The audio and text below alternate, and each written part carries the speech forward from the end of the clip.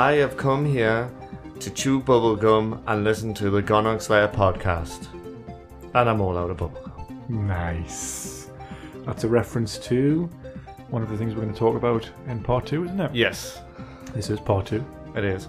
How are you doing? Good break? I'm good, yeah. What'd you do when you break? Anything exciting? No, I listened to you tell us a story, a ripping yarn.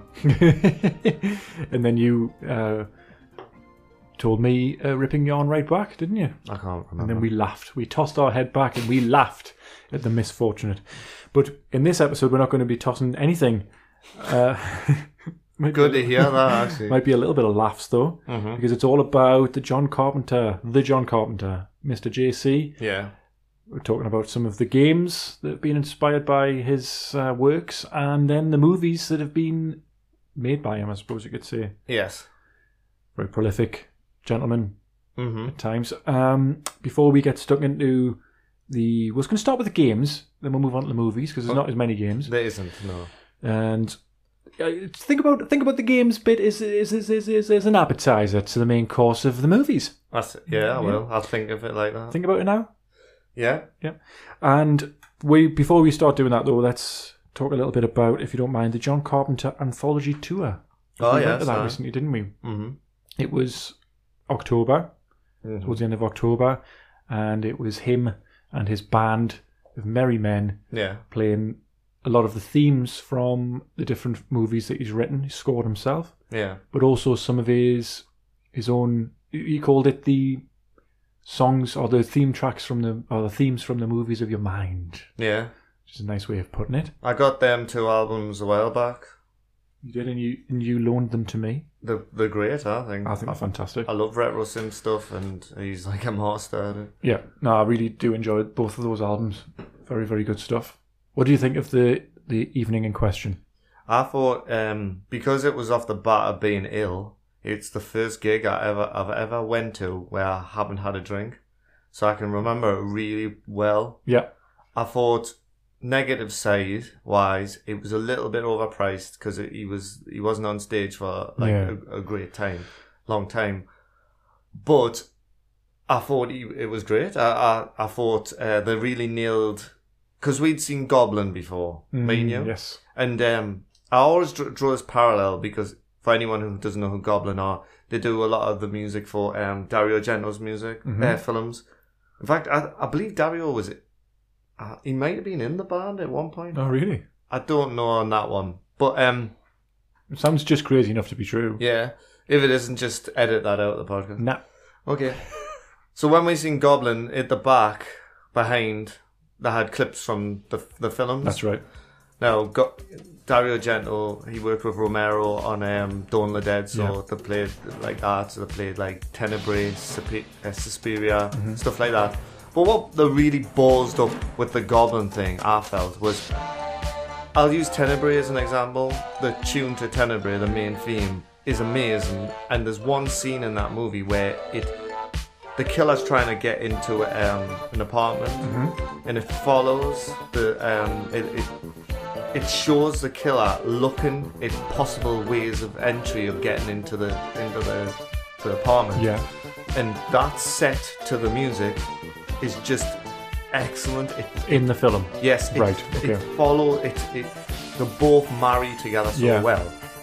But yet, when they were playing live, it was just 2 dudes talking on a phone. That was the clip that chose. And I don't understand why they've done that. Yeah. Carpenter was much better. The clips they showed might not have been like particular scenes, but they were like edited together, which made it just really added to the... So it told the story of the film in a highlight reel almost, didn't it? Yeah, I really liked that.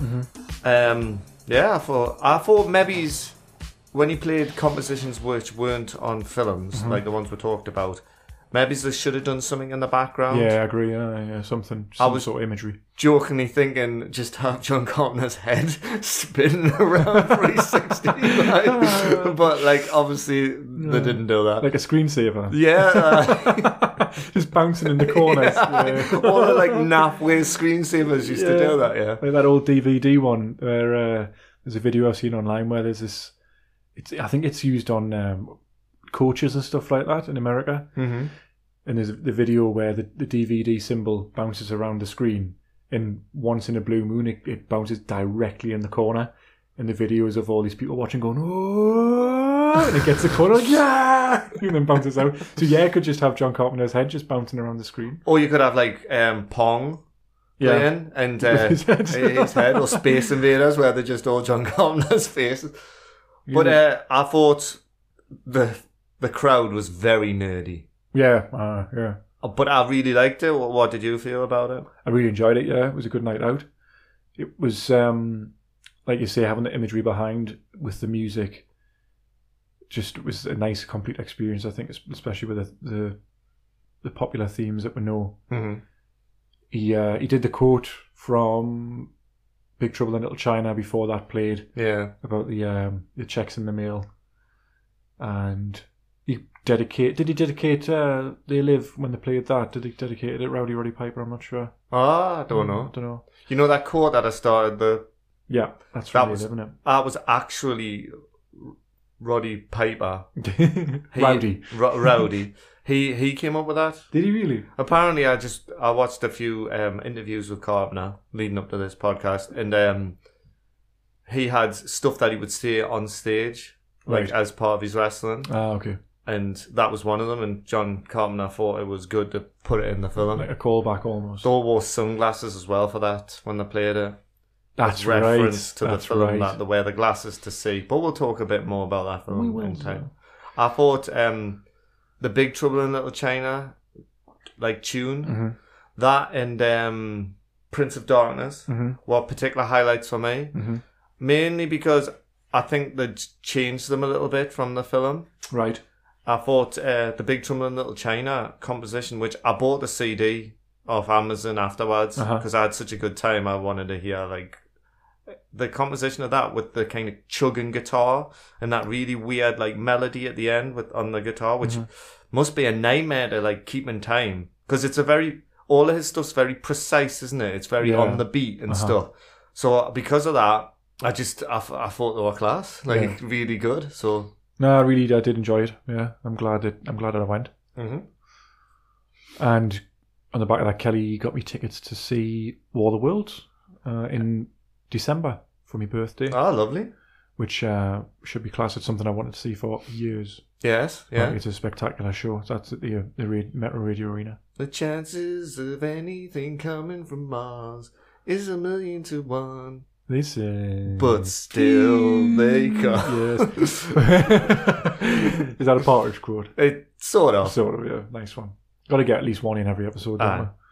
Stab me foot on his bike. Yeah, is there anything else you want to say about that wonderful show? No, it spurred me to do this, so didn't it? It absolutely did, yeah. I'm glad because we were going to do this run originally in September, but we changed it to now, and I'm glad we did because we got to see the show. Me too, yeah. Before we recorded, so we had a chance to get stuck deep into John Carpenter. Wonder if you'd enjoy that. So if you're listening, John, this one's for you, mate. Yes. What's that, Ross? You want to know about some John Carpenter games? Okay. Definitely do, yeah. Okay, then let's do it. Start off with a Giant Bomb interview. Giant Bomb is a gaming fanzine or something, I don't know. But, yeah. So this is what John Carpenter said. Shall I do the accent? Okay. No. My son got me interested in console video games, he said. The first game I remember playing obsessively was Sonic the Hedgehog. I have many favourite games. Borderlands 2 is spectacular. I love Bioshock, the Dead Space series, The Last of Us, ... Horror has been a large part of Carpenter's life. He said that while he enjoys horror games like Silent Hill, he plays strictly for fun. I don't think about the mechanics of horror games. I just immerse myself, he said. I'm sure, that's the quote, I'm sure that he said at some point he would like to make a Dead Space movie or something like that, I think. The funny thing about Carpenter, and I put John Landis in on this group as well, is growing up when I was really interested in horror and stuff, watching a lot of documentaries, he would always be a person rolled out to talk about stuff. John Carpenter. John Carpenter and Landis. Aye. And because of that, I feel like I know him more than I actually do. Yeah, do you know what I mean? Mm-hmm. Like when I seen him live, he was reading from he was reading from a script, wasn't he? I think so, yeah. But then Newcastle. The fog fucked up. That's right. They belched in loads of dry ice and class for the fog, and then it fucked up.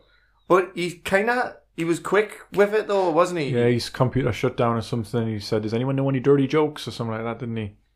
And then of course some Geordie shouted something out. Well, what was funny before that was somebody said, "It's in the fog." Yeah. So that was quite funny. That was one of the few nerdy things that someone shouted out that was funny. I was sitting next to someone who kept going, here we go. Oh, this one. Yeah, I know this one. And then when they played, I think it was Village of the Damned.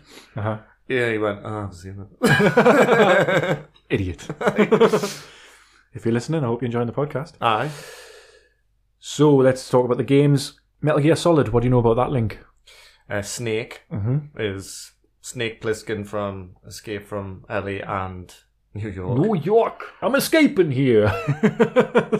Class. That's what he'd say. That is quite good, Tom. Yeah. Well done. Thanks. Yeah, that's it, really. That's all we need to say, I suppose. I think the Metal Gear games did heavily borrow from like action movies from the 80s, didn't they? Like American ones. Tactical espionage, that's what the tagline of Metal Gear Solid was, wasn't it? Have you seen the front cover? The very first game? Not the very first one, no. It's the guy on it looks like fucking him out of Alien. Not Alien, sorry, Terminator. Kyle Reese. Yes. Right, okay. Looks like, is it a real image of a human being? From what I remember, I'm starting to doubt myself now. Oh, mate, don't doubt yourself. It's a gun, it's like a doubt. Halloween.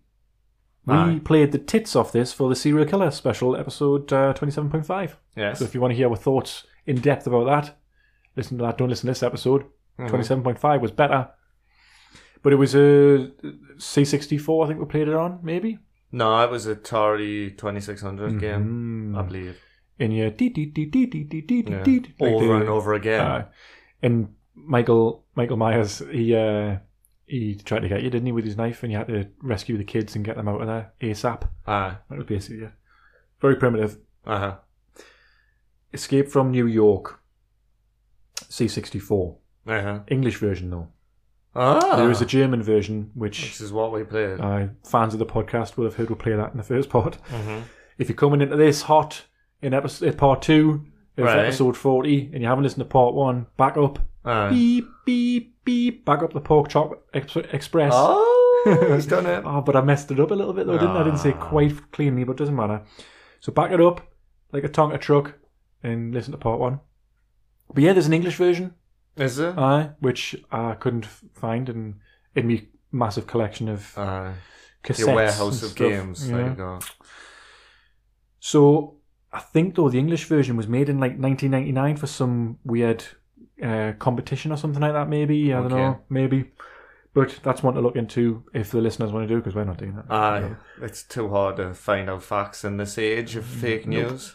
But the German version, Die Klapperschlange, I think it was called, that was 1984 that came out, I believe.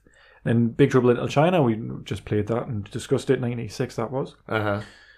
Really? So when that game does have 1984 on, I was like, why has it got 1984 on? And the obvious reason is it was made in 1984. Well, I find that a bit weird then, because that game's actually not bad for 1984 then, Die Klapperschlange. Yeah, in fact it's miles better than Big Trouble in Little China. Yeah. Which is just bad on every level. What does it say, like a shit Prince of Persia or something like that? The no escape bit. Aye. Yeah. With the big hands fisting you. The Fog. Now. They made a game of The Fog? Well, first when I saw this one, I thought it was named after the JC movie. I'm going to refer to him as JC. Aye. Yeah. However, the description says, open your way across a dark, open world and fight against what lives within the fog and beyond. Open your way across a dark, open world. What does that mean? Have you proofread this? I don't know what that means. I copied and pasted it, so... could you have made a mistake in the copying and paste? Possibly. Said thing. Very possibly.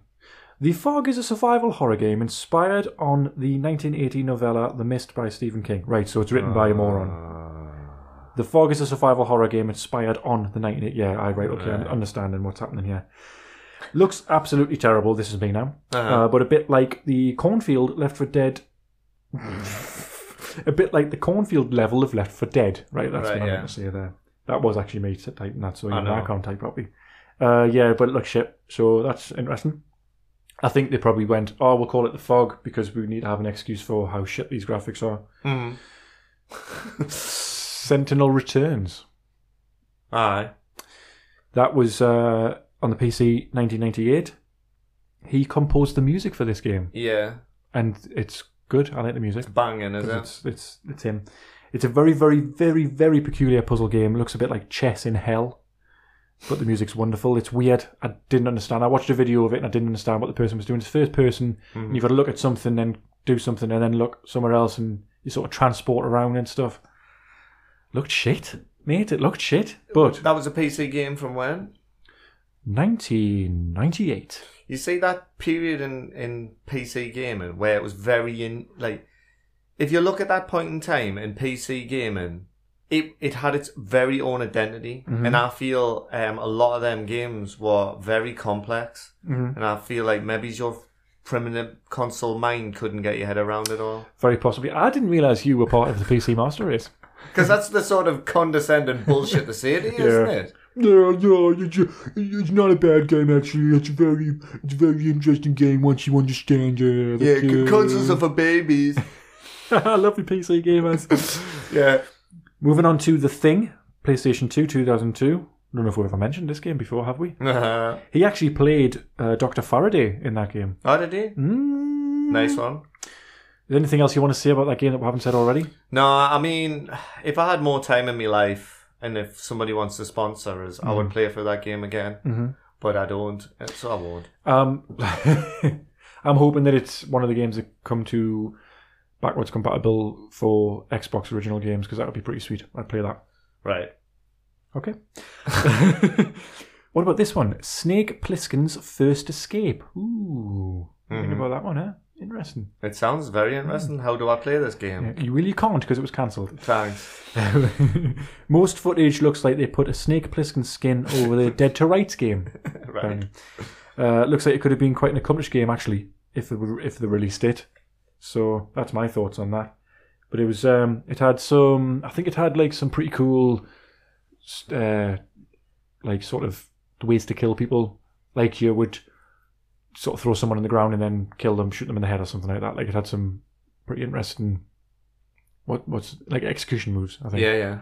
But yeah, it didn't look like it was taken straight from the film though, like, because he didn't kind of, although he was a bit of a badass in that, in Escape from New York, we'll get to that.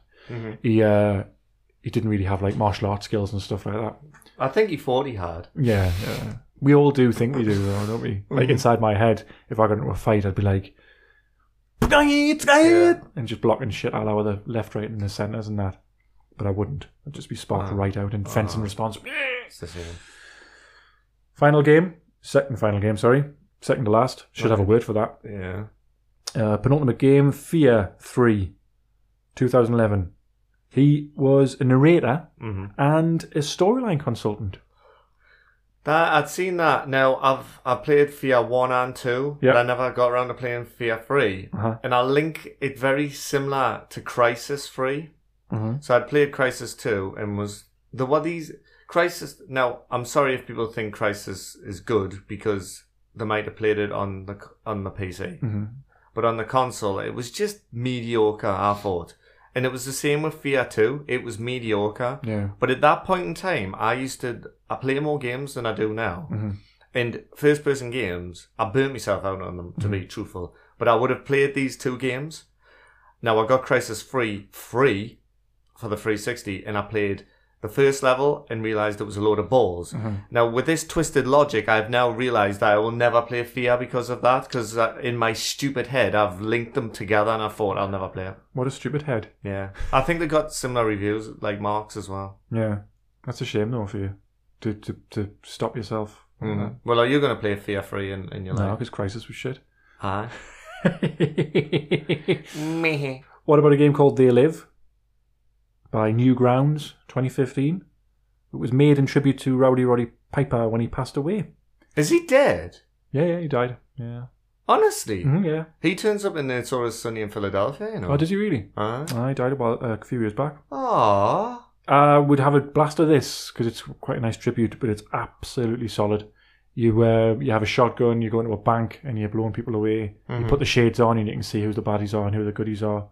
But it's fucking solid. You can roll about and stuff, and it's got some of the quotes like that bubblegum one. Yeah, it's just a web browser thing, so have a look. Listener. Sorry, what were you saying? I just said listener. Okay. Did you think it was slightly ironic that some of the merchandise they were selling was stuff for They Live, which had like obey and purchase on just white badges and stuff? I think that was quite clever actually. Oh, dear. Yeah, because if you put a badge on, then you'll see it and you'll go, "Fucking hell, Mally, you're not filming, Live." That's what I would say. Anyway. Mm-hmm. That's the end of the gaming stuff. Is any games that I have mentioned that you know of? No, I think there's not a lot though, is there? Really? No, there's not. That's why we did that bit first, because we didn't want to build up to it, and then the listener be like, "What? There's like 12 games, and that's like a light start. 4 or 5 of them is only like the link's quite tenuous." Tom and Ross, can you just sort out your research department? It was you who done. It was the producer. Aye. He's going to get some tonight. Next up, movies. Do you have some sort of strange sexual like? Is that what you call yourself when you've done wrong and stuff? Correct, producer. Wow, you fucking deserve this, don't you? Mm-hmm. I've heard enough. Move on. Next up, movies.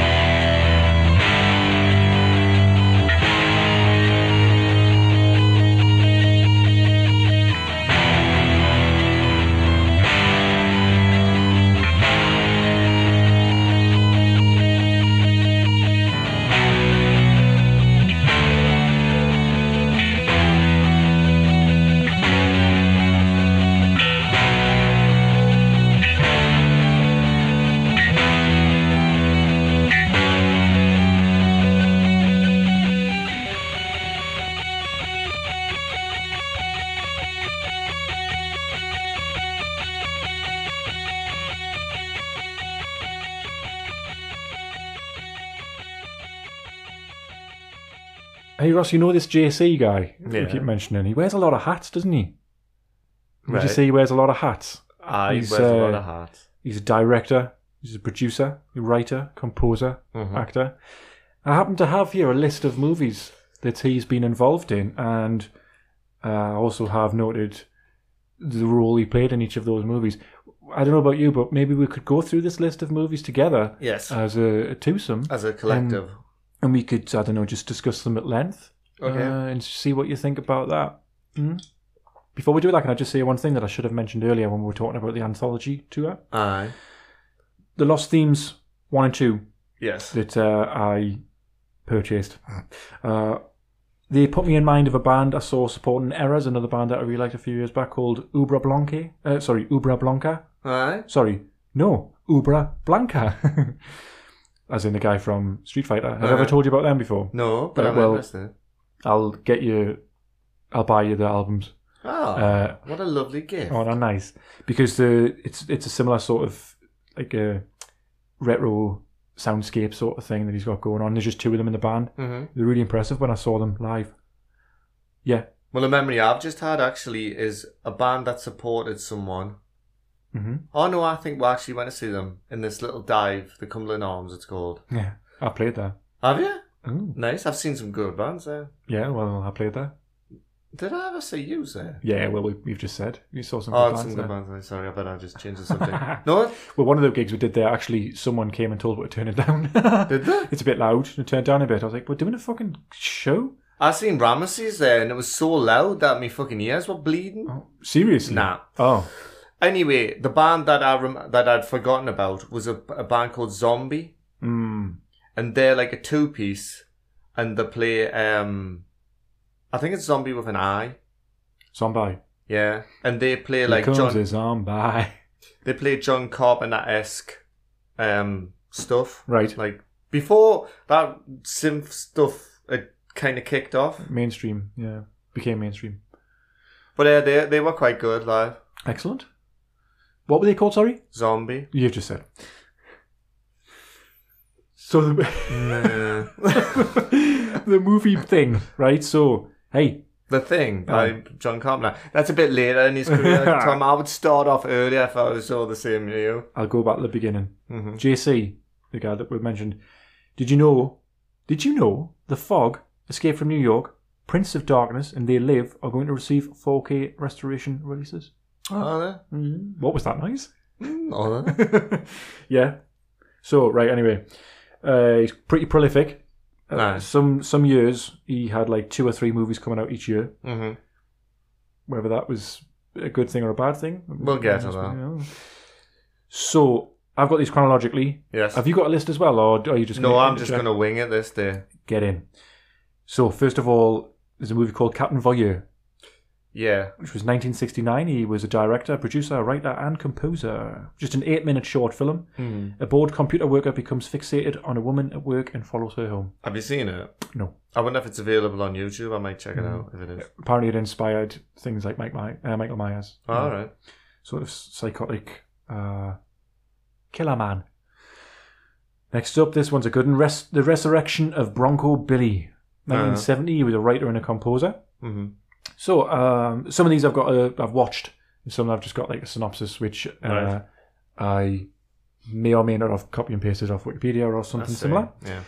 So, The Resurrection of Bronco Billy is a story of a young man who lives in a big city in present time, but his dreams are of the Old West and Western film heroes. Scenes of his everyday life take on the style of a Western film as he visits with a Western old-timer, Wild Bill Tucker.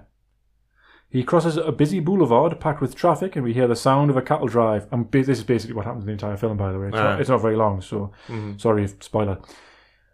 He's late for work at the hardware store. At an intersection crosswalk, he has a Western street showdown with a businessman as the light changes. He enters a saloon, but has no ID for a beer. He's accosted in an alleyway. A pretty counter girl gives him soda, but he realises he has no money to pay for it. So it's just following a day in his life where he's kind of getting confused, I think, between modern day and the Wild Westy sort of thing. In my mind, it sounds horrible. Yeah, goes on. Then he meets a lovely artist in a park, who draws a sketch of him in an Old West setting, and he talks to her for a long time. Sorry, no, just for a time, on a park bench about the Old West and Western films. The artist gets up to leave, and we hear the sound of hoofbeats as he rides up to her in the Old West. The artist gives him back the watch he lost in the alley scuffle. She floats up onto his horse and they ride off across the prairie as the Bronco Billy theme song is heard over the scene. He's taken her back to the magic Old West that he loves. What? So that's what happens in that film. No. You gonna watch that? No. Okay. Last Foxtrot in Burbank, 1973. He was an actor, and this is just a spoof of The Last Tango in Paris. Oh dear, really? Yeah. The Vaseline scene in that. The Vaseline, I've never seen it. How many fingers can you stick up your arse and stuff? Are you asking me? I haven't got any Vaseline. I've got a chapstick. Of course you do. Emergency one. Yeah. Okay. Dark Star, 1974. Director, producer, writer, composer, actor. He played the Talby voice. What the fuck that means.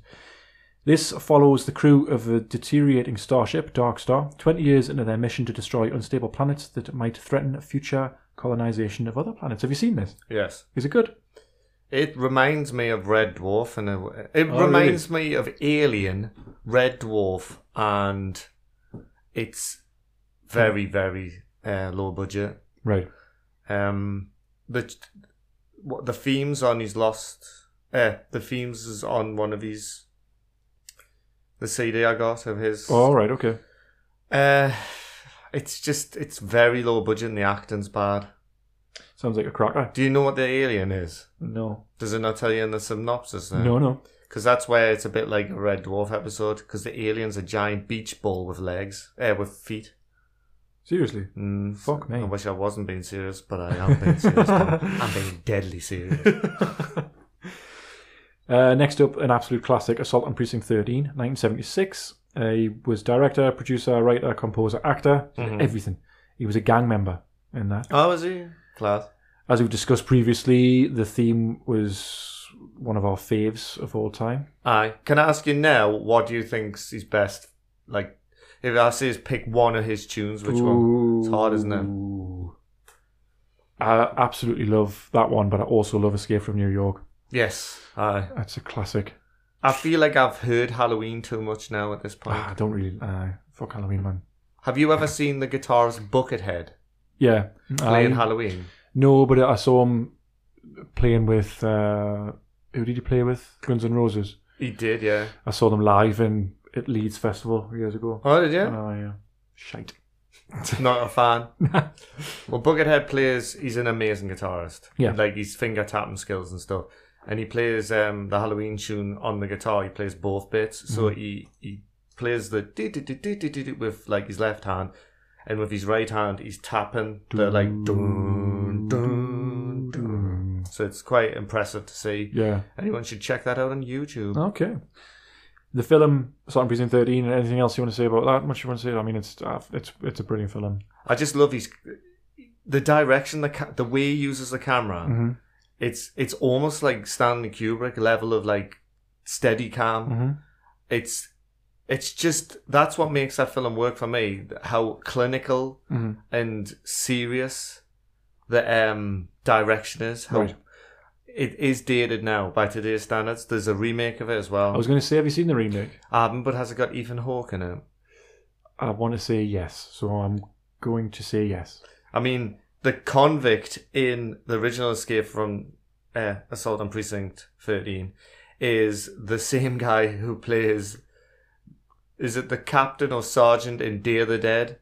Oh, really? You know, and he is class. Joke on it. Yes. That one, right, okay. He is one cheesy like actor, but he's still fantastic. No, great film.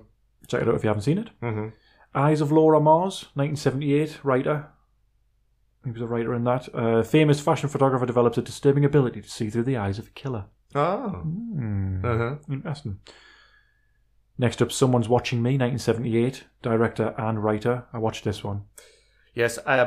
1 year for Halloween, I used to, when I had more time on my hands, I used to have a film type of festival for myself. Mm-hmm. And I would watch like a theme over the whole of Halloween. Yeah. And I watched the one where 1 year I'd done directors I like, but films I hadn't seen by the director. Mm-hmm. And I picked that movie by him. Right. It was hard to dig out, actually, because it was a TV movie. Yeah. It reminds me very much of a Hitchcock type of... Totally agree, yeah. Absolutely. That's one of the comments I made, actually. It's very Hitchcockian. Mm-hmm. Felt like Hitchcock a bit, is what I actually said. So the concept of the movie is she moves into a high-rise apartment complex, and it's like a stalker movie. There's someone across the other way in the other building watching her all the time, like a dirty perv. Sort of thing I would do. It had really strange dialogue, and the main character seemed a little mad. Like, she kept talking to herself, and at times she was really kooky. She's like, I think she's trying to flirt with someone in a bar. One of the main guys. I think it's the one that she ends up having a relationship with. She taps him on the leg and says, "I have strange fears. Being raped by dwarves. I had to check you weren't on stilts." Whoa. It's like there's just the dialogue between the characters is really weird. Strange, isn't it? Yeah, very strange. And John Carpenter wrote it.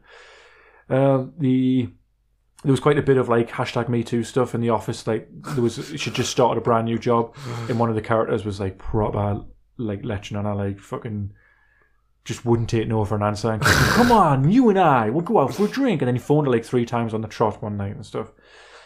There's one bit when she goes into the apartment and she's kind of looking around, and you see someone just quickly run past behind. That was quite a scary moment, really, like a genuinely scary moment. I felt like nowadays, you know, a horror film takes a concept and it runs with it. Like Quiet Place done that. Like it would, it centers on. I think people are a bit smarter now with films where all you want from a movie like that is you want what you've just described, but not the stuff with like the office work and stuff like that. That's just pointless. No one's getting anything out of that. Get rid of that and just make it. Why not make it at a night where it's just all set? You would have been class at that because that's where he excels, I feel. Well, in Halloween anyway. That's what it should have been like, I feel. It was too much bullshit. It was a lot of stuff about a job, a brand new job. It was boring, wasn't it? Yeah, absolutely. One of the things the killer does is he always leaves a suicide note for the people that he kills to make it look like a suicide. Halloween, 1978. Director, producer, writer, composer, actor. Mm-hmm. He was the voice of Paul and his boyfriend, apparently. So at the start, the bit where it follows the killer, which it's quite shocking when you think about it. I mean, we're probably going to spoil some of these films, by the way. Yeah, well, fuck it. The start of Halloween is it's like a very accomplished shot where it shows you a killer, and at the end the sting in the tail it turns out to be a child with the knife. That's right. Yes. I assume the voice is from there because it was off camera. Right. Okay. Yeah. I just think that bit's amazing. Again, when he uses the camera like that. Is it all first person? It is. You can see the knife, and he's got the mask on, so you can hear the muffled breathing of the kid as well. So it's a Shatner mask that Michael Myers wears, isn't it? It's a dyed William Shatner mask, which is weird, isn't it? Very strange. The eyes cut out or something like that. Yeah. So obviously, it's the theme is an absolute classic. We've discussed it already. It's featured in this episode, this podcast, quite a few times, I think, in some way or another. I didn't like this film. It's the first time I ever watched it, and I just didn't like it. What? It was set at Halloween in October. It wasn't actually filmed. They must have filmed it at the height of summer because all the trees still had leaves on. The actual night of Halloween, because Americans go mad for it. Mad for it. The only decoration was the pumpkin on the fucking porch. That was it. There was no other decoration anywhere. They'd obviously got like a big bag of leaves at one point and threw them on the street. They did. And that they were blown around and stuff on one side of the street, but the other side of the street there was no leaves. So it was I never picked up on that. I was thinking about this coming here. I was thinking I grew up with Halloween. My experience with Halloween was my mum telling us about the film because it really freaked out. And they used to show clips of it before I was too young to watch it, and they would show clips of it at 6:00. And tonight, Halloween. And one of the clips that always used to show was like him hiding behind the bush. And honestly, them bits to me are really creepy. Yeah. There's something about it. I showed it last year to Louise, and she was disappointed as well. She thought it was like... She's got used to it now, though. Yeah. She just thought it was a bit boring. Yeah. Kelly did. Like, she said originally she wasn't sure if she would find it scary before we even started watching it, because I feel like pretty much everyone of this generation has experienced, even if you haven't seen it, you've experienced the film because of the amount of parodies and stuff. It's like Psycho. Yeah. It's spoiled. It's just so many different programs have done a version of it or copied it in some way. It's hard to, it's just hard to take it seriously, especially when there was it didn't feel like there was enough atmosphere, because it didn't look cold like it should in October. Right, yeah. It didn't look like I don't know. It's very odd that, and I know it's difficult to put aside your memories of stuff, but I think that's what it excels at, the atmosphere. I feel it's got it's ominous because of the music. It's a very simple, straight storyline, but it has a kind of it kind of has a spooky atmosphere, but I think that might be just with me growing up and experiencing it. I have friends who like Craig, watches it every year. Really? Whereas I kind of find it's a very slow-paced movie to do that. I don't know if I could get much out of that. It's all about building the tension. Like, I get that, but I don't know, it felt ultimately a bit anticlimactic, even though they built the tension throughout the entire film. I don't know. It's a tough one. I thought about this a while back. I think it's fascinating that if you look at the stalking slasher genre of films that were in the 80s, how a lot of them... I know you had Black Christmas, which was like an earlier Canadian one, and some of the Italian stuff that came out even earlier. But a lot of the films took either Halloween or Friday the 13th and just used them as a blueprint. Yeah. But the thing about Friday the 13th is gory kills, deaths. Yeah. Halloween hasn't got any of that. I was going to say there's like no gore, and some of the body reveals are like something from a horror house, like when he falls out the cupboard or something. And he's got that glaky look on his face. One thing, they were watching the original Thing, the Thing movie on the TV, which was a nice little... well, the Thing didn't come out for another the remake for another 4 years, so he must have had that planned for a while. Possibly. I haven't seen any of the others, but does Jamie Lee Curtis just get like proper solid like Ripley? Because she's wielding a gun in the latest one, the brand new one that's just come out. I think she John Connor'd it in the newest one. I haven't seen the newest one, but I did watch the second remake, the Rob Zombie ones. And he remaked it, did he? He remade Halloween 1 and then he made his own version of Halloween 2. Rob Zombie's Halloween 2 is probably one of the worst films I've seen in a cinema. Really? It was so bad. I only watched it because I got in for nothing because Craig had free tickets and it was shit. But they've remade it again, and from what I heard from Craig, who's a massive fan of Halloween, he says it's just pointless. It's just... It does the member berry type thing where it's just like, oh, do you remember that scene from the original? Well, we're going to just recreate that. Sounds shit.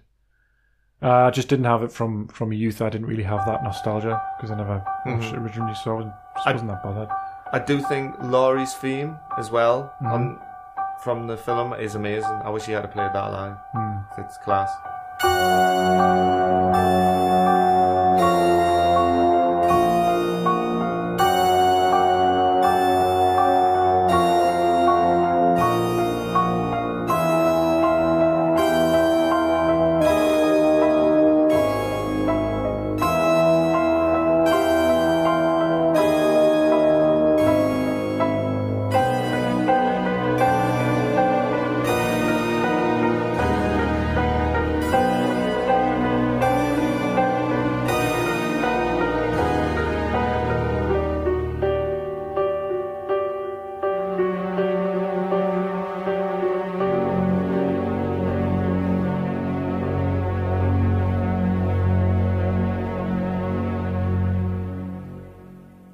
I thought Michael Myers is just, in general, just a bit of a shit baddie as well, because he keeps getting his ass kicked, like in every fucking...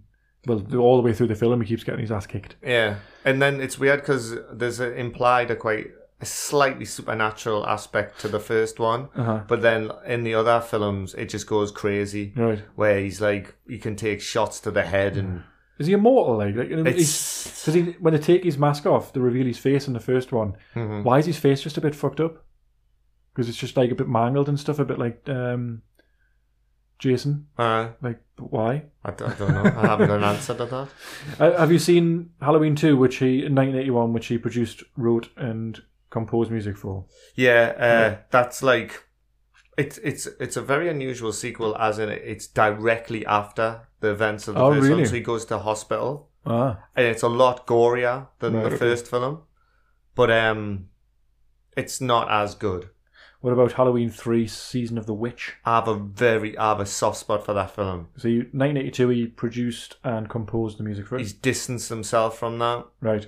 It's not set about Michael Myers. It's set about these masks that, like, a chip in them makes them... There's this weird plan that's on Halloween, this advert. Right. Triggers something, makes people go crazy. And me and my friend talk about certain scenes in that movie. It's one of those ones where it's canny bad, but at the same sense there's something about it. And it does look like it's directed by John Carpenter. The very like slow, methodical camera use and stuff, but I don't know. And of course, we mentioned it, the latest one, Halloween 2018. Yeah. He was a producer and composed music for it. He was a consultant apparently on it as well. Well, covers all the Halloween ones that we want to talk about, I suppose. Yeah. Let's move on from Halloween then to The Fog, 1980. He was a director, writer, composer, and actor. Played Bennett. All right. So... Look at the backstory for it here. I believe this is the backstory for both this and the 2005 remake. Okay. In 1871, William Blake arranges to purchase half of Antonio Island off the coast of Oregon to establish a leper colony for his afflicted people. However, island residents Patrick Malone, Norman Castle, Richard Wayne, and David Williams double-cross Blake During a foggy night, they loot his clipper ship, the Elizabeth Dane, and set it on fire, killing all aboard. 134 years later, the residents of Antonio Island prepare to honour their founding fathers, the same men who burned the Elizabeth Dane, and a statue of them is to be unveiled on the town's anniversary. So obviously the people who were killed on the ship come back to go and don't fucking think so, like, have a meat hook in the face. Well, have you watched it? Because I lent you, didn't I? You lent it. I didn't watch it this time, but I'm 100% sure I've watched it in the past. Yes, I haven't revisited it recently, but there's things in the fog. It's the way you make it sound like it's guys, them. Yeah, there's people in the fog, isn't there? To me, it's a flawed film, but it's still pretty good. It has an atmosphere, like as John Carpenter movies tend to, from that period anyway. Yeah, it's one of his more famous ones, isn't it? It was his second feature film after a proper big feature film after Halloween. Yeah, he had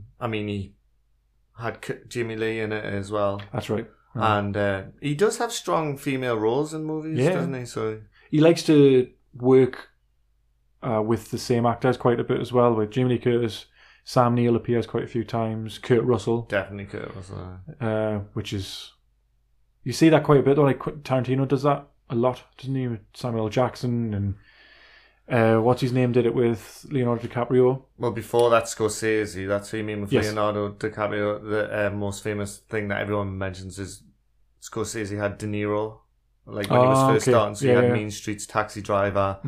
You know, all them films. Did you do Raging Bull? Or? Yeah, Raging Bull, king of comedy. Them early Scorsese movies are fucking class. Yeah. And De Niro was amazing. Well, I mean, it's fair enough. If you find someone that you work well with, why not? Escape from New York in 1981. Okay. Director, writer, composer, actor. He was a Secret Service number 2. Helicopter pilot and violin player. He played 3 roles.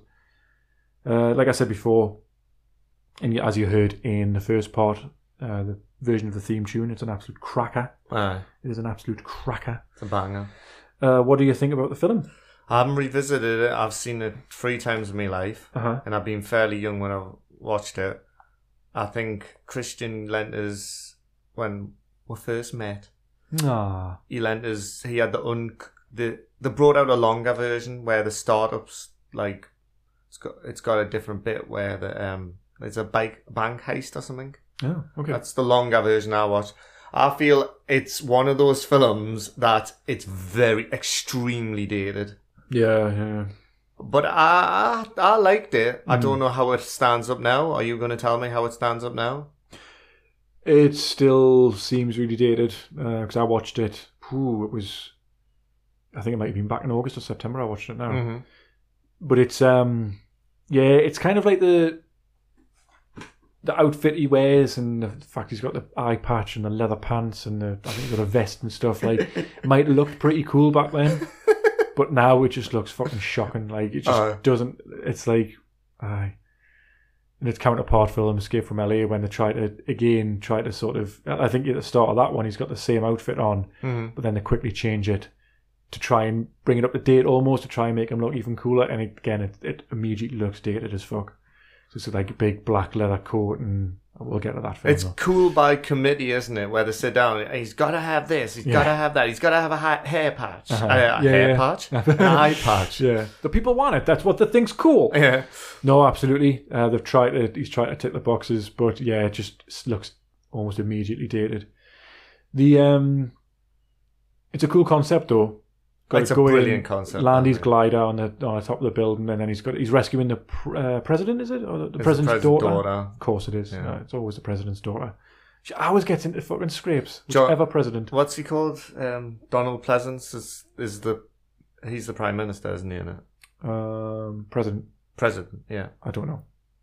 I think he is. There's loads of big actors in it. Right. Yeah. I don't think it's that one. Do you remember how it ends?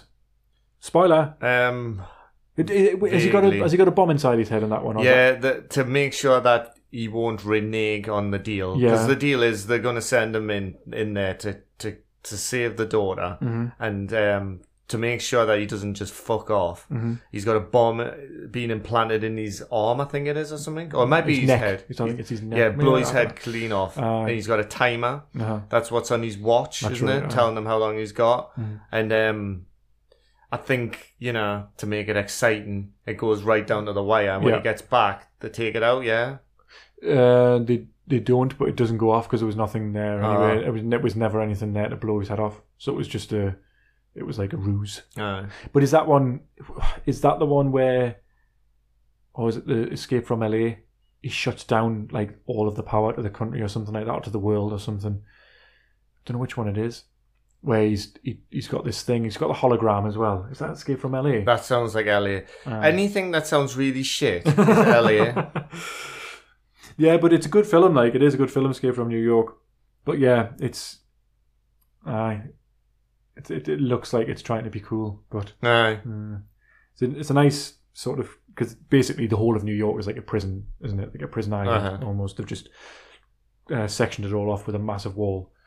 So yeah, if you want to go there, then you're going to be in a prison basically. So there's no fucking going up to Statue of Liberty and having a belt of time, or getting a pretzel on fucking Rockefeller Center.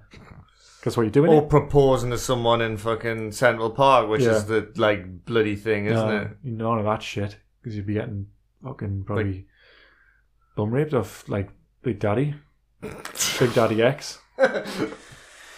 Escape from LA. Let's go straight onto that. Why well. Is this? Do you want to do it chronologically? Because just when we're blasted through the Halloween ones. Okay. I mean, we can wait for Escape from LA. No, there's no escape, because your reaction was you really, really wanted to wait, didn't you? I don't care now. No. I like structure, and I was wondering what the fuck the structure was. The Thing, 1982. Director and actor. He was a Norwegian in the video footage, apparently. We've talked about The Thing quite a bit, I think, in the past. Aye. It's one of my favourite movies of all time. I absolutely love it. So the spoiler for this is, would you say this is his best film then?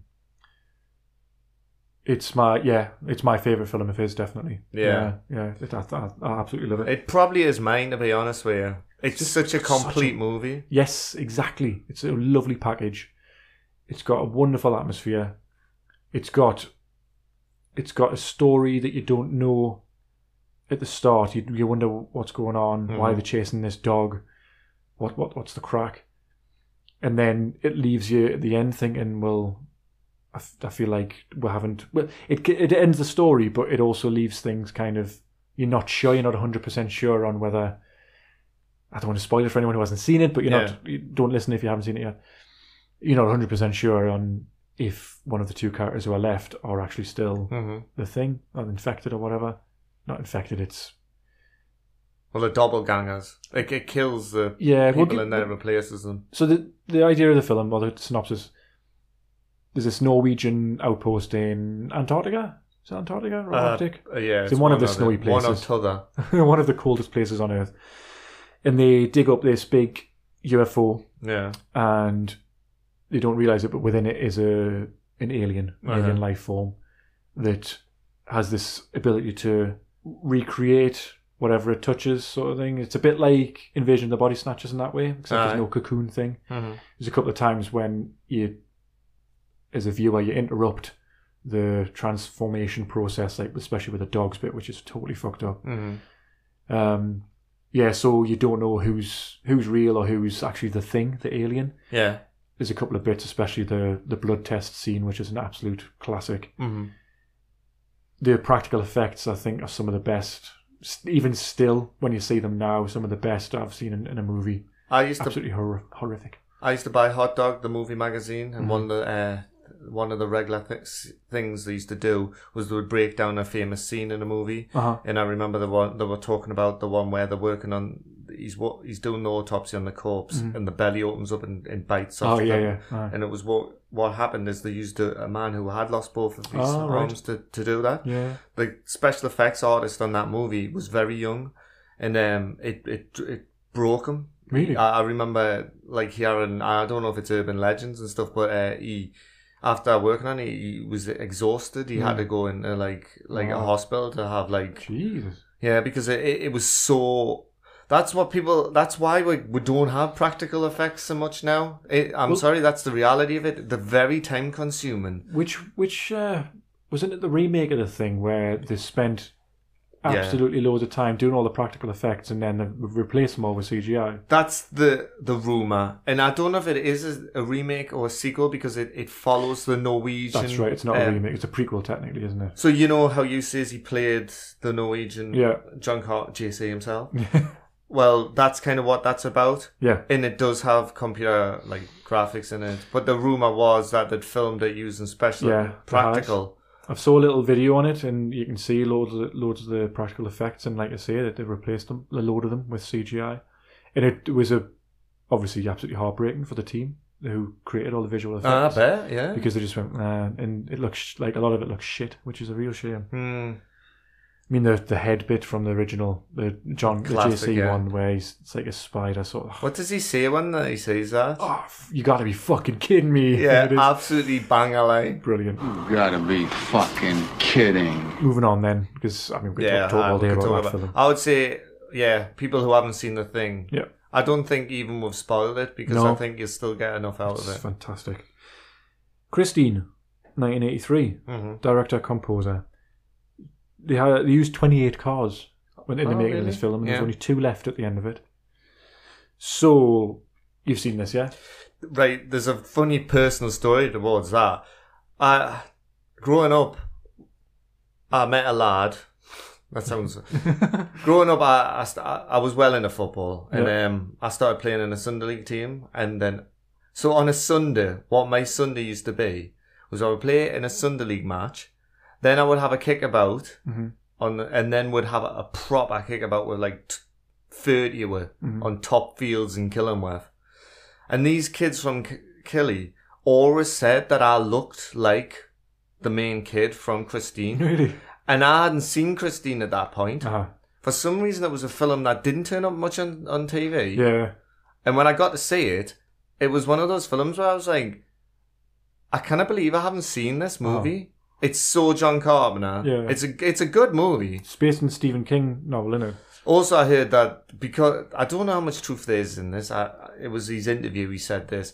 The Thing didn't do very well. No.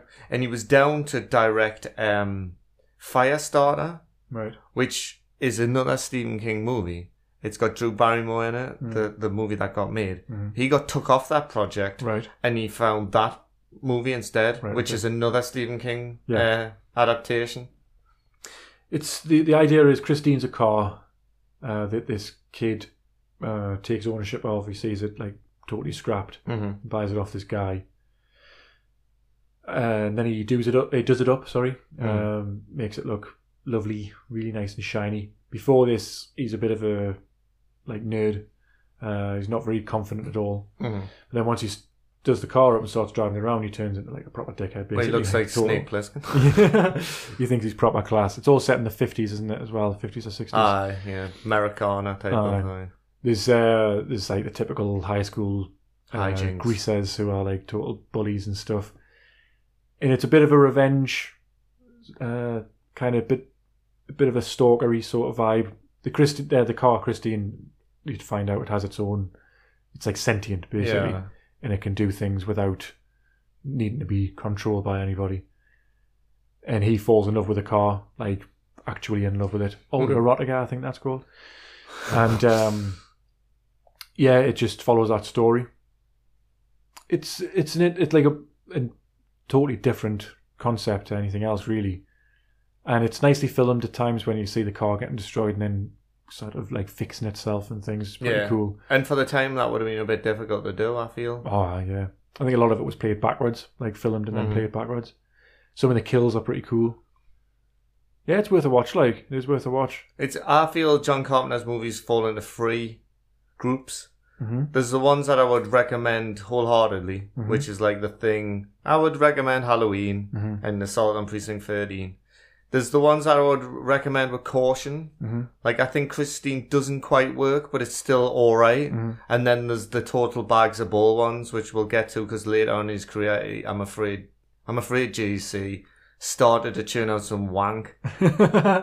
Churn out some wank was that phrase there, listener. Speaking of churning out some wank, I don't know if this is a bad film or not. I've never seen it. The Philadelphia Experiment, 1984. He's a producer. The film is set in 1943, where two sailors, David Herdeg and Jim Parker, are stationed on a ship used for an experiment to make it invisible to radar. However, the experiment goes horribly wrong, as it always does. And the ship completely disappears, and Herdeg and Parker find themselves in the Nevada desert in the year 1984. They find out the program has been revived in 1984, unexpectedly interacting with the experiment in 1943 and putting the entire world in danger. I've seen this, but I can't remember anything about it. It's quite interesting, isn't it? It was a bit of a time travel-y sort of thing. It reminds me of some of the crack that happened in Portal with the different ship. Do you remember? Oh, right, yeah. The one that Hang on, is that... Oh, no, I think I'm thinking about the ship from Half-Life. It's a crossover from Half-Life and Portal. Because that's what Half-Life Episode 3, I think, was supposed to be set on that ship, or had something to do with a ship, maybe. Well, what was it called? Just to mention Half-Life 3. What was the ship called? I can't remember now. Mate. It's on the tip of my tit. Can't remember. Listener, get in touch if you want to tell what the name of the ship was from Half-Life. Yeah. It was the one that they were doing. It was like one of those ships that kind of... I think again it went to one of the coldest places on Earth and like an icebreaker sort of thing, and they were doing investigations and stuff. At Gonoxlair, GONERCHSLAIR, Gonoxlair, yahoo.co.uk. Okay, bye. Friedrich Hölderlin, Patmos, dem Landgrafen von Homburg. Erste Strophe. Nah ist und schwer zu fassen der Gott. Wo aber Gefahr ist, wächst das Rettende auf. Im Finstern wohnen die Adler und furchtlos gehen die Söhne der Alpen über den Abgrund weg auf leicht gebaueten Brücken. Drum, da gehäuft sind rings die Gipfel der Zeit und die Liebsten nahrum ermattend auf getrenntesten Bergen, so gib unschuldig Wasser, o Fittiche, gib uns treuesten Sinns, hinüberzugehen und wiederzukehren.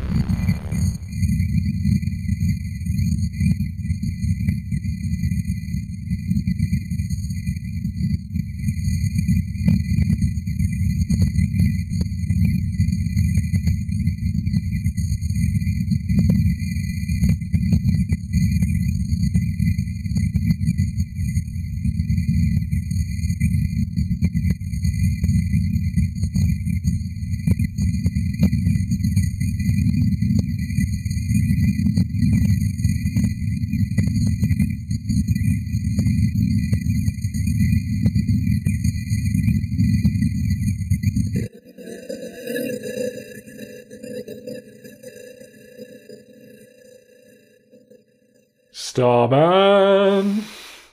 1984, director and actor, Man in Helicopter. Second film he's been a man in helicopter. You can probably fly a helicopter in real life. Do you think? Don't know. A humanoid alien, played by Jeff Bridges, who has come to Earth in response to the invitation found on the gold phonograph record installed in the Voyager 2 space probe, so it's factual based. The original screen... Oh, that's the end of that sentence. Yeah. So the original screenplay was written by this guy, Bruce A. Evans and Reynold Gideon, with Dean Reisner doing uncredited rewrites. Bridges was nominated for the Academy Award for Best Actor for his role. The film inspired a short-lived television series of the same name. Oh, did it? 1986. Have you seen it? I have when I was younger, and I can't really remember a lot about it. Mm-hmm. I know they played the theme live. Yes. And it's not written by Carpenter, and I think it's terrible. All right. The tune, the theme tune.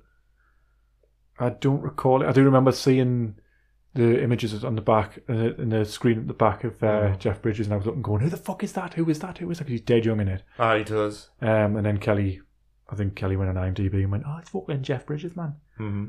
Next we got Black Moon Rising, 1986. Producer and writer Sam Quint is a former thief hired by the FBI to steal a computer disk which contains incriminating evidence against the Lucky Dollar Corporation of Las Vegas.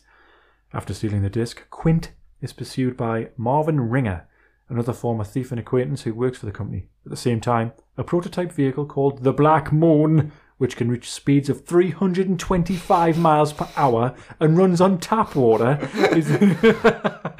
is being tested in a desert by Earl Wyndham. What do you think about that? Well, I've not seen it.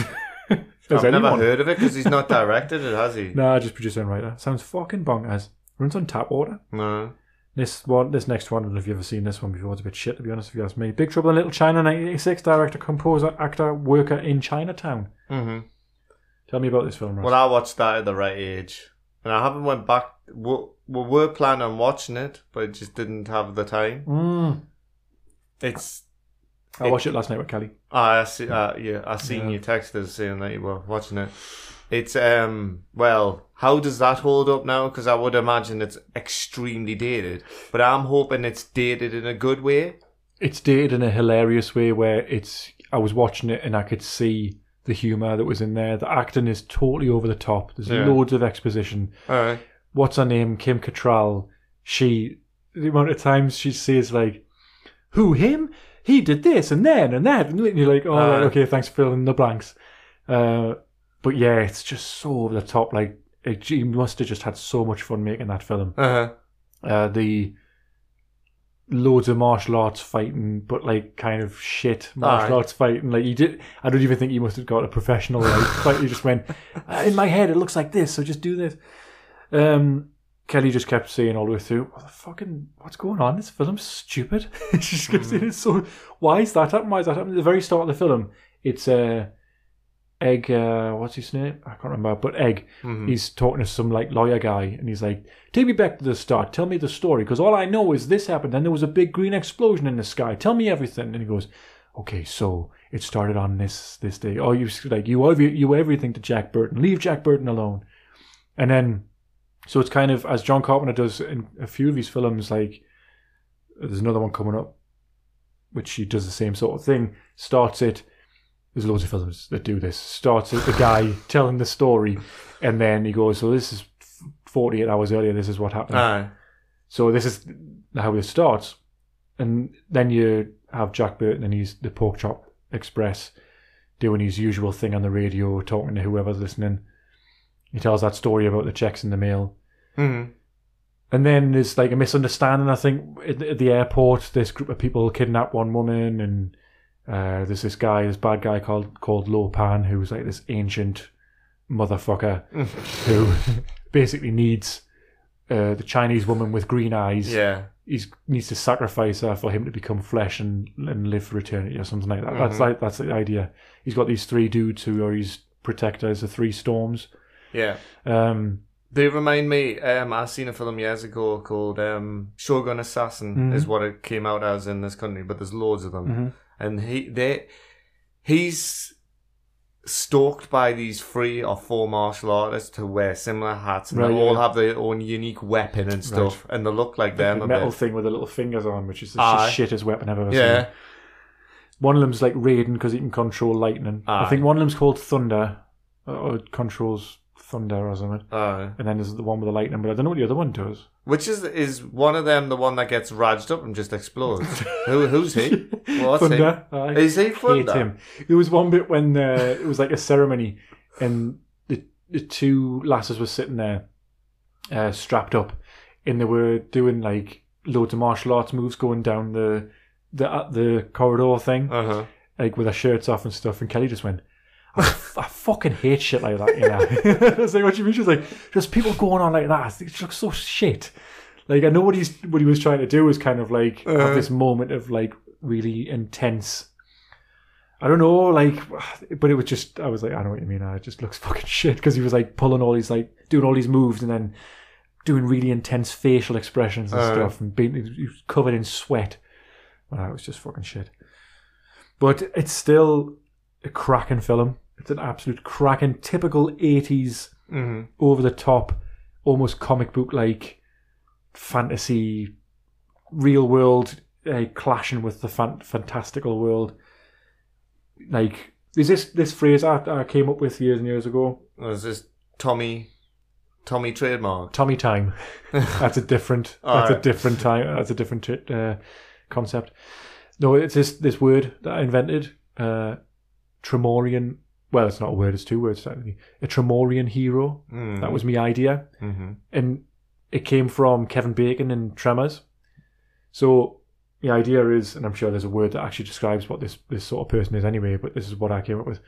Someone who finds himself in exceptional circumstances but becomes a hero. Yeah. So Tremorian Hero, he's in these fucking tremor worm things start killing everybody, and he's a hero at the end of it, isn't he? Really, he kind of like saves everybody. I would say Kurt Russell's kind of that in this film, where he's just a regular guy, finds himself in a spectacular circumstances. Would you say Bruce Campbell in Army of Darkness? Absolutely, yeah. Good example. Tremorian Hero. Accidental hero, I can't just call him instead. Oh, yeah. See, I told you. But I said Tremorian Hero because I thought it sounded cool. Yeah, cooler. But yeah, great film. The thing is, though, they never they never refer back to the guy telling the story at the start. They never refer back to it. You know, usually in those films when they do that, halfway through in the third act starts with him going, and that brings you up to date. That's why I'm sitting here now.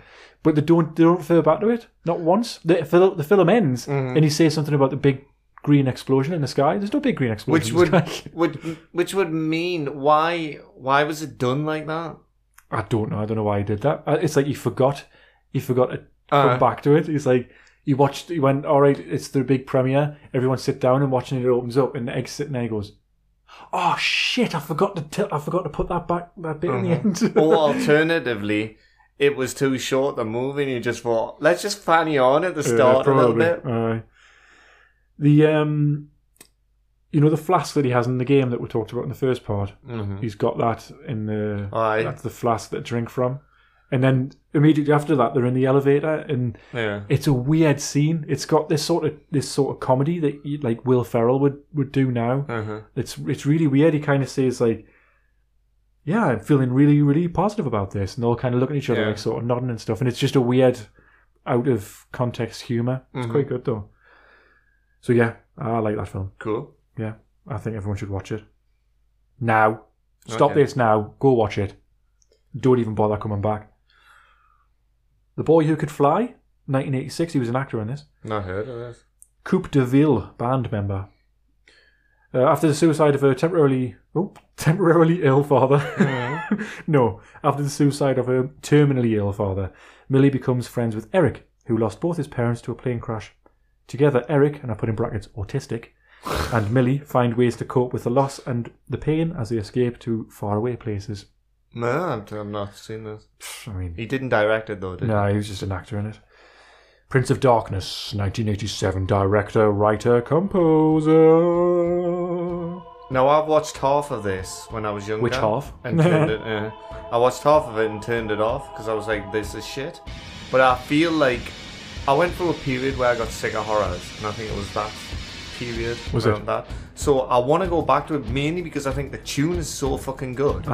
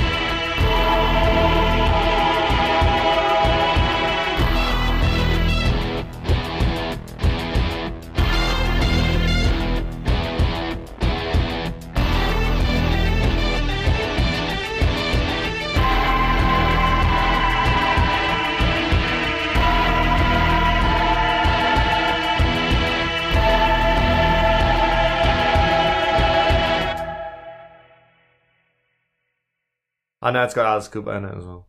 Is it? Aye. He crops up, doesn't he, in the last episode? Wallace. Who the fuck is Alice Cooper? The film is a second installment in what Carpenter calls his... Now, he's got to see a little quiz for you here. He's got a trilogy. What does he call his trilogy? It's a something trilogy. The Balls trilogy. Apocalypse trilogy. All right. Which began with The Thing in 1982 and concludes with In the Mouth of Madness in 1985. So the synopsis is, a priest invites quantum physicist Professor Howard Barak and his students to join him in the basement of an abandoned Los Angeles church. He requires their assistance in investigating a mysterious cylinder containing a swirling green liquid. What an absolutely stupid fucking concept. So yeah, get on that one quick, listener. Imagine like a phone call. Hi, what was he called? Brian Cox here. Brian Cox here, quantum I've got physicist. this green liquid. I need you to check it out. Some green liquid. I'm not falling for this again. Goodbye. Green liquid. What do you want us to check that out for? Yeah. It's swirling. It's swirling. I'll be right there. Is it? There must be more to it than that, surely. That's what I remember about it. Just the swirling and like me going, what the fuck's going on here? Sorry, do you think I've got time for this? I'm a young man. I've got stuff to do. Yeah. Speaking of young men with stuff to do, They Live, 1988. Director, writer, composer, actor. He's the voice that says sleep. Oh, is he? Is that how they say it? Oh. Sleep. Obey. Okay. Consume. I've never seen this film. I feel like I have from the clips. It's a flawed movie. Like, I feel like I'd fill in the blanks. It's got a 20-minute fight scene. That's it. Which ends with, it's like is it between him and the other like main character, the guy? Really? It's all about getting him to put on the glasses, and at the end of it, no one wins, and they go for a beer. Is it the one? Oh no, maybe it's not that. The parody in South Park where the two, and this is going to be a highly offensive word that I'm going to use here, but it's the first one that comes to my mind to describe them. And I'm sorry, I apologise in advance. But the two cripple kids are having a fight, it goes on for ages and ages and ages. I don't know if it's that film that they're referencing, but there's a film where the fight just keeps going. It's because he's wrestling kind of heritage. I mean, they use this like a prop, like the wood in the ring. There's this dustbin that he's smashing over his head at one period, and again, it's all to put the glasses on. Yeah, and he does in the end, doesn't he? And he like holds his head and he sees So the idea is he finds this pair of sunglasses, doesn't he? That when he puts it on, he sees that he sees the subliminal messaging in advertisements and stuff. Yeah, which is basically a white background with black words on. It says like obey, consume, and stuff like that. But there's more to it. The like higher class of people are actually aliens. Yes. And also there's like little drones and stuff flying around that you can't see without glasses on. The creepy looking aliens, like I'll give them that. Like, the really weird looking. The use of the black and white because he's wearing the sunglasses as well really adds to it, because I bet you the special effects look better in the black and white as opposed to like the colour. Do you think which came first, Bard versus a Space Mutants, or this? When was that made? 1988. That came first because The Simpsons didn't start until 92 or something. 89, I think it was. Right. And you know why I know that? Oh. Because I overheard someone on the radio earlier on. And he said, did that start in 1999? Did it? Well, fucking hell. Obviously, he didn't say fucking hell because he was on the radio. That was just me. A bit of artistic license. So I've never seen it, but I want to. I really do want to. I'd recommend it with reservations. Okay. It's not great by anyone's standards, but it's still pretty good. I think the concept's its strongest. That's what I was going to say. I like the concept of like one man against them all sort of thing. I think it's pretty cool. Speaking of one man against them all, Memoirs of an Invisible Man. This is the other film that starts like I said before, with him telling his story. Oh, does it? You may wonder how I got myself into this situation. I would liken this movie to Starman, as in, I've seen both of them, can't remember much about it, and they're both very unlike John Carpenter's other works. I'd say it's more like Hollow Man. Being a bit more literal with the comparison. Right. It's not like Hollow Man, because Hollow Man's quite adult, isn't it? Yes. This isn't. It's PG, isn't it? You know, a little while back you said the directors who go, right, I'll do one for them and then one for me, sort of thing. This is what this feels like. It's very, very different to anything else he's done. And it almost feels like they were trying to start a franchise, like a superhero franchise almost. Right. Because of the way they set it up and the way, maybe it's not so much the way it ends, but it did feel like that. You know what I mean? Like, the idea of the film is that Chevy Chase, who, by the way, he's a bit of a dickhead, Chevy Chase. He's meant to be a massive bastard, yeah. He, like, I used to always find him funny in the older film, like Three Amigos and stuff like that. Yeah. Actually, he was interviewed on the Norm MacDonald Show on Netflix, which I absolutely love. I think I mentioned that on the last episode. I think it's really funny. Right. Have you seen it yet? No. Do you like Norm MacDonald? Yes, I do, yeah. I highly recommend this. Like, some of the interviews, it's basically him interviewing one person every episode, but the way they filmed it, it's like he's taking a piss, like, as though he doesn't know what he's doing. Like Two Ferns. Zach Galifianakis, a bit like that. He's not playing a character, though. He's being himself, but it's totally like... Well, Zach Galifianakis isn't playing a character in is he not? He's just trying to be himself, sort of thing. Oh, I thought he was playing a character. Oh, I might be thinking of that like, other thing that... what's his name? No. The one from Step Brothers and stuff. John C. Reilly. He does a character like that interviews people, I think. Maybe. So... Norm MacDonald, he does things like he'll be in the middle of a sentence and go, "Oh, we'll be right back," like that, and then the interviewees just kind of going, "What the fuck is going on? What's this show?" But it's some proper laugh out loud moments. So Chevy Chase was on that. And how did he come across in that?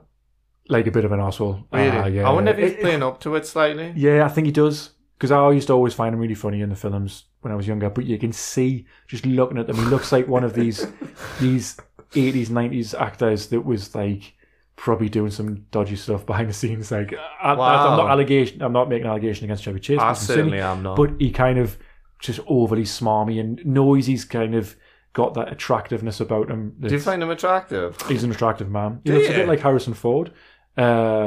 He's got the same bum chin. Yeah. But that's about it. He's got the smile though. He's got a twinkle in his eye. He's got a little twinkle in his eye, yeah. He'd take you for a nice steak dinner before being a complete bastard. Before unveiling his darkest fantasies.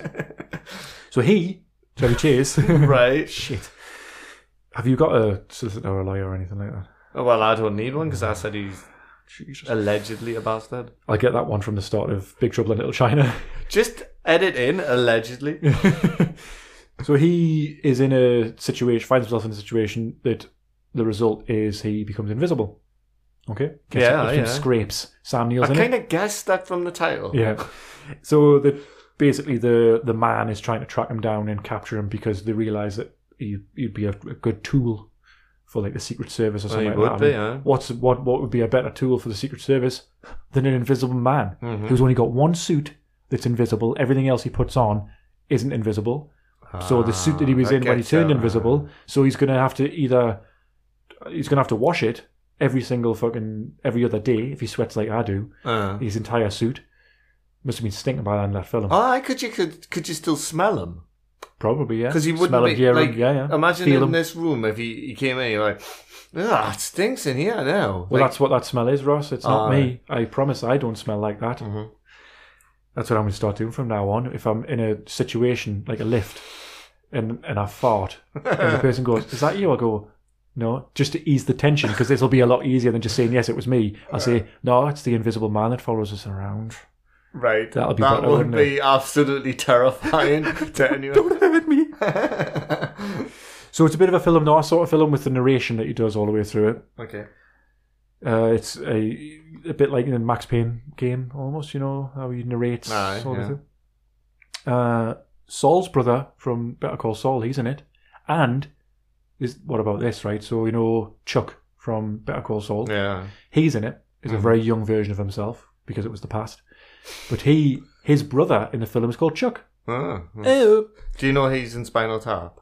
Yeah, yes, that's right. Fantastic. Class movie. Suck my love pump. Daryl Hannah, in my opinion, is the definition of a handsome woman. 80s kind of sex appeal. She's sort of like, she's like she's like really sexy, but she's almost a bit masculine. Aye. But like, so like I say, like a definition of a handsome woman. Okay. She's powerful. bottom half fish. Yeah, very different to almost everything else he has made. I wrote that down. Okay, brilliant. Just in case. Do you want to say that, just in case you don't believe us? Sam Neill, yeah, okay. Some of the practical effects were cool, like the building at the start that he's in. Parts of it have become invisible, parts haven't. So you've got like a corner of the room. They've made the set, and it's just hanging there in the corner, which looks pretty cool. That's pretty good, yeah. It's nice. There was a taxi scene as well where he has to get a taxi somewhere, but he's invisible, so he knocks somebody out and drags him into the taxi, and then he's moving his mouth to try and talk and stuff. That's got some funny elements to it. Just a bit of fun, Ross. It's just a little bit of fun. It's just a bit of fun. I believe the special effects were actually quite groundbreaking. Especially the bit where he unwraps his head. Like, that must have been, at the time, probably quite difficult to do, CGI-wise. But some of the effects, like the video I sent you of him when he's skiing. I couldn't even make out what the fuck was going on there. Daryl Hannah takes his mask down from the bottom and puts his hat up. But then it's obvious that it's just a mannequin without a head because it's sort of rocking slightly, like a human wouldn't. And she's like pretending to kiss it and stuff. Oh, it must have been awful to act that. But you know Daryl Hannah, she's a professional. She's a masculine type of woman. She's a handsome woman. The Silence of the Hams, 1994. Not heard of this. No. He was an actor, trench coat man, and gimp. It's apparently a satirical comedy that parodies The Silence of the Lambs. All right. And it's a Italian-American cast. I am going to go out on a limb and say that that's fucking shit. So I don't think you're being that controversial by saying that. No. Any listener want to tell Will otherwise? Feel free. Do you think At Nylon probably likes that? I don't know why. Do you think it's one of his favourites from his childhood and we've just... I'm not getting into this. No. Sorry, mate. If I don't know. Let me know if you like Although, that did you hear about what happened with Man of War recently? No. The guitarist has been done for enjoying indecent Operation material. It's kind of that sort of thing. Moving swiftly on. In the Mouth of Madness, 1994, director-composer. I would say the theme to this is nothing short of bitching.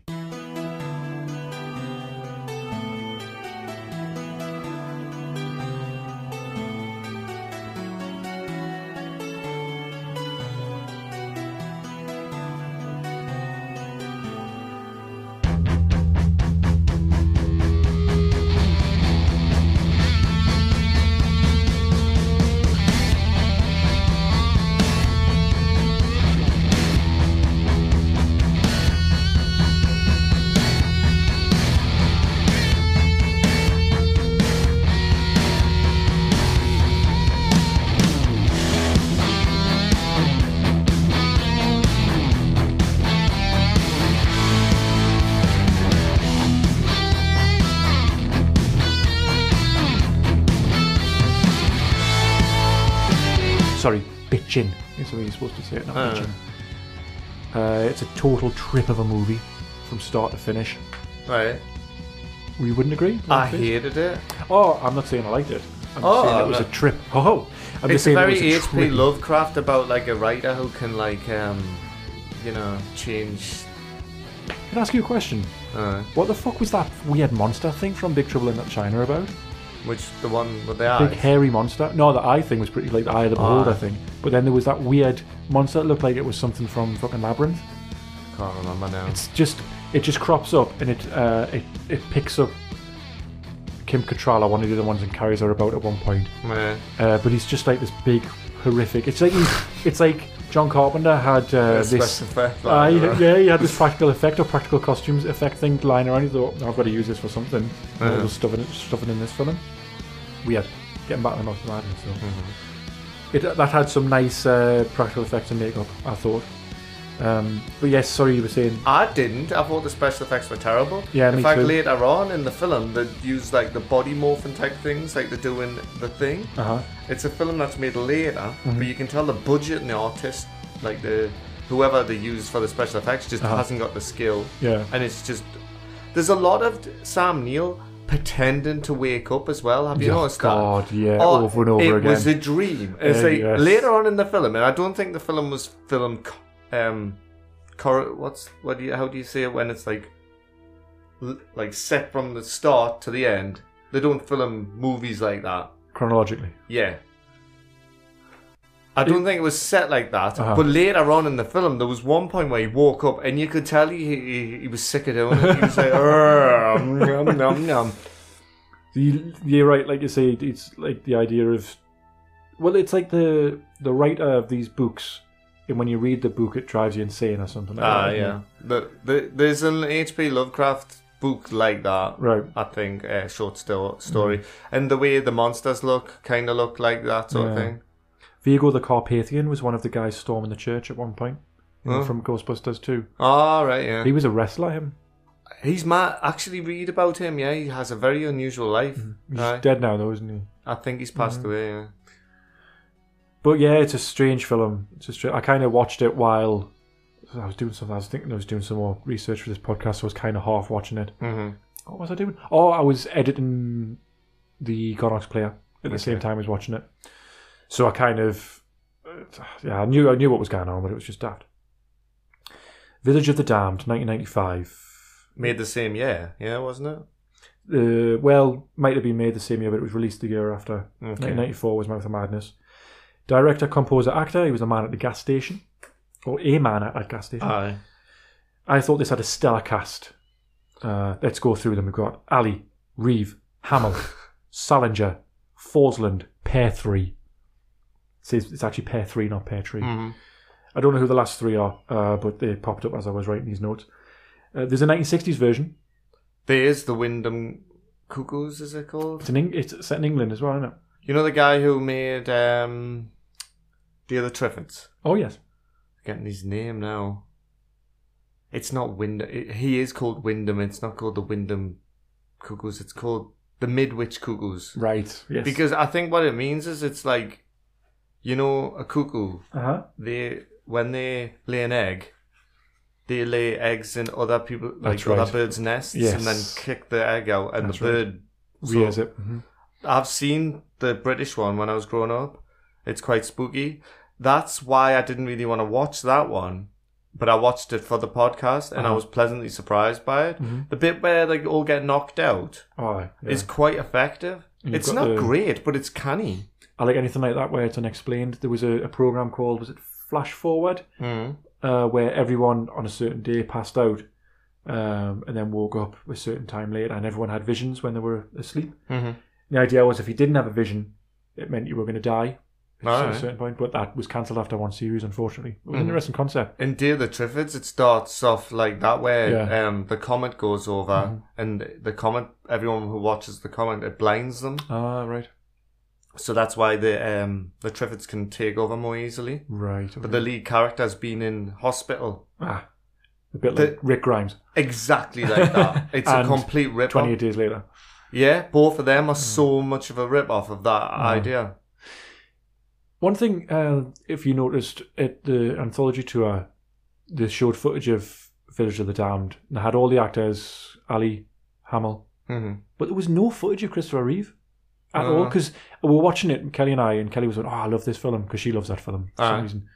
And she was like, I'm sure Christopher Reeve was in it, but they haven't showed any footage. And he's a massive part of the film. He's like pretty much the male lead. Well, he is the male lead. He proper goes for it in that film as well. Aye. Like his acting's almost like he's on a different level. Aye. I don't mean like much better. I just mean he's putting more effort in. Yeah. Because there's a scene where he's talking to his kid, and he knows there's something wrong with her. And it was, I thought it was good. I didn't think. I was put off by it being a remake of a film I already liked, because that's always problematic, but I thought it was pretty good, It's like at the start there's this sort of weird shadow that goes into all these different rooms. It's like a kind of shadow passing over, so I take it that's the thing infecting them or something like that, and then they all pass out after that, I think. Don't they? Something happens where they all pass out, and then this, like, I don't know, they're all pregnant at the same time. Yeah, there's like 12 or 13. One of them, 12 or 8, because there's the pair up. Don't want to say too much because it's nice to watch it without knowing, but the babies do pair up, and then there's one of them that is still born. Died. Yeah, the one died, didn't it? But Kirstie Alley hides it away. There's some good deaths in that film as well. Some like proper, because the children have telekinetic powers. Yeah, you call it. Yeah, just watch it because it's an interesting idea. Mm-hmm. There's one good death at the start where they all collapse and the guy falls asleep on the grill. Yeah. And I noticed him. I was like, is he falling asleep on the barbecue there? And then you find out later, yes, he did fall asleep on the barbecue. At one point as well, again, I don't want to spoil anything, but there's a bomb in the film at one point, and the bomb has got like an alarm clock on it, and it looks like a fucking cartoon bomb, which I thought was absolutely ridiculous. Also, Kirstie Alley is just smoking in every single scene. Yeah, she's just standing there with like she's a hand like she's an unusual looking woman. And what was so jarring with that movie is I watched it, turned it off, and I watched it with my girlfriend, and I was like, "Well, what do you think of that?" And she was like, "Oh, it's weird. It was all right." I turned it off, and she put Channel 5 on, and it was Celebrity Big Brother, and Kirstie Alley was in Celebrity Big Brother, so it was a strange... Would you say she's a definition of a handsome woman? She's unusual looking, I think. Speaking of unusual looking, what about Bruce Campbell in Escape from LA, 1996, which was directed, written, and music was composed by the wonderful JC himself. What is with Bruce Campbell's face in that film? Like, I know that it looks absolutely ridiculous. He plays a character that's had loads of cosmetic surgery. Mm-hmm. He captures people and, like, does he use that body parts for other people and stuff like that? I've blocked this movie out of my memory because it's so bad, and you watched it, and all I remembered was the how bad the surfing scene is. So he's in he needs to get to a place as fast as possible or something, and this guy goes, "I know you can do it." Well, it's Henry Fonda, isn't it? Who's with it? Oh, I'm not sure. I don't know. Henry fucking Fonda, isn't it? I'm sure. Is he a massive... He's like actor? A big star, right? But he says we can... I don't know if he outright says we can surf there. But yeah, it's like a sewer drain. Oh, it'll be one of the storm drains in LA. But guess how they do the special effects? Crap CGI. It's absolutely terrible. And then he's racing along. He's racing this car that's driven by Steve Buscemi. Mm-hmm. And Steve Buscemi does like the double take when he sees Snake Plissken next to him on the surfboard. And I'm sure players like... It's John Carpenter's version of that. Yes, surf guitar, which just doesn't fit at all. It's just awful. It's got to be one of the worst scenes in movie, or worst stroke best scenes in movies. Yeah. It's the same sort of concept, though. You need to... LA Island, that's where it's set, following an earthquake that splits it off from the mainland in the year 2000. Sent there when citizenship expires. It's actually set in 2013, so when your citizenship expires, you get sent to the prison island of LA. Mm-hmm. I thought the effects weren't too bad for an 80s movie. Then I realised it was actually made in 1996. Kurt Russell, you notice one thing about Kurt Russell, he's got a beautiful head of hair. I love Kurt Russell. I think he's class. There's a film I think you've missed out on this list, unless you're getting to it in your weird whatever timeline this is like running off. But there was a TV movie of Elvis. Oh, no, I've got that. A TV movie of Elvis by John Carpenter, and Kurt Russell plays Elvis. Right, okay. I'll have to check that one out. Is it a bit like... Bubba Hotep? Yeah. There's a Tool song in the soundtrack for Escape from LA. Oh, is there? Yeah. We've talked about the plastic surgery bit of Bruce Campbell. So mad. And there's a bit where he's got to play basketball to live. Mm-hmm. He's got to score tries, are they called in basketball? I'm not sure. He's got to score shots backwards and forwards on a time limit. Otherwise, he just gets shot in the head by some fucking sniper, which was kind of mad. So yeah, awful movie. Yeah, we're passing into that kind of era, aren't we? Speaking of awful movies, Vampires 1998, directed by and composed the music for. We talked about that in the Vampire special last year. We're not going to talk about it anymore. Fans. Go back to it and listen to it. Ghosts of Mars, 2001. Directed, written, composed the music for. So let's read this. Now, I can't remember. I did read this when I wrote it down, but I'm not sure if this made the film sound good or shit. Let's find out. Set in the second half of the 22nd century, Mars has been 84% terraformed. 84% terraformed, allowing humans to walk on the surface without pressure suits. Martian society has become matriarchal, with women in most positions of authority. That's great. I like that. I like societies like that personally. Ross, what do you think about that? I have no feeling on it for plus or minus. Okay. The story concerns police officer Lieutenant Melanie Ballard, who was sent to a remote mining outpost to transport prisoner James Desolation Williams. Arriving at the remote mining town, Ballard and her team find all of the people missing. She learns that they had discovered an underground doorway created by an ancient Martian civilization. I didn't start with this accent, did I? No, you've gone on to it, though. morphed into it. You've terraformed into it. I'm going to finish this off with a different accent. Okay. When the door was opened, that's the same accent, it released disembodied spirits or ghosts, inverted commas, which took possession of the miners. That's miners, not minors. So, Ghosts of Mars, basically, the miners have been taken over by ghosts, and I would imagine they're like zombies, are they? I think I've seen this, and I remember even when I watched it, probably about 10 years ago, I think I might have rented it from Blockbuster. Around about the same time I rented, what's that one about the monkeys? Planet of the Apes. All right. So Mark Wahlberg. And the DVD didn't work properly. That was disappointing. I'd made me hot dogs and everything, so I went through this phase of making really nice, just hot dogs. I weren't really nice hot dogs. Getting some chili, heating it up, putting the chili on top, and then sitting down with a Blockbuster movie like that. Mm-hmm. So I had it all set up, and the film didn't work. What a shame. So yeah. I think actually, I remember renting Planet of the Apes. Did you? In the end, didn't work. Like it chewed the tape up.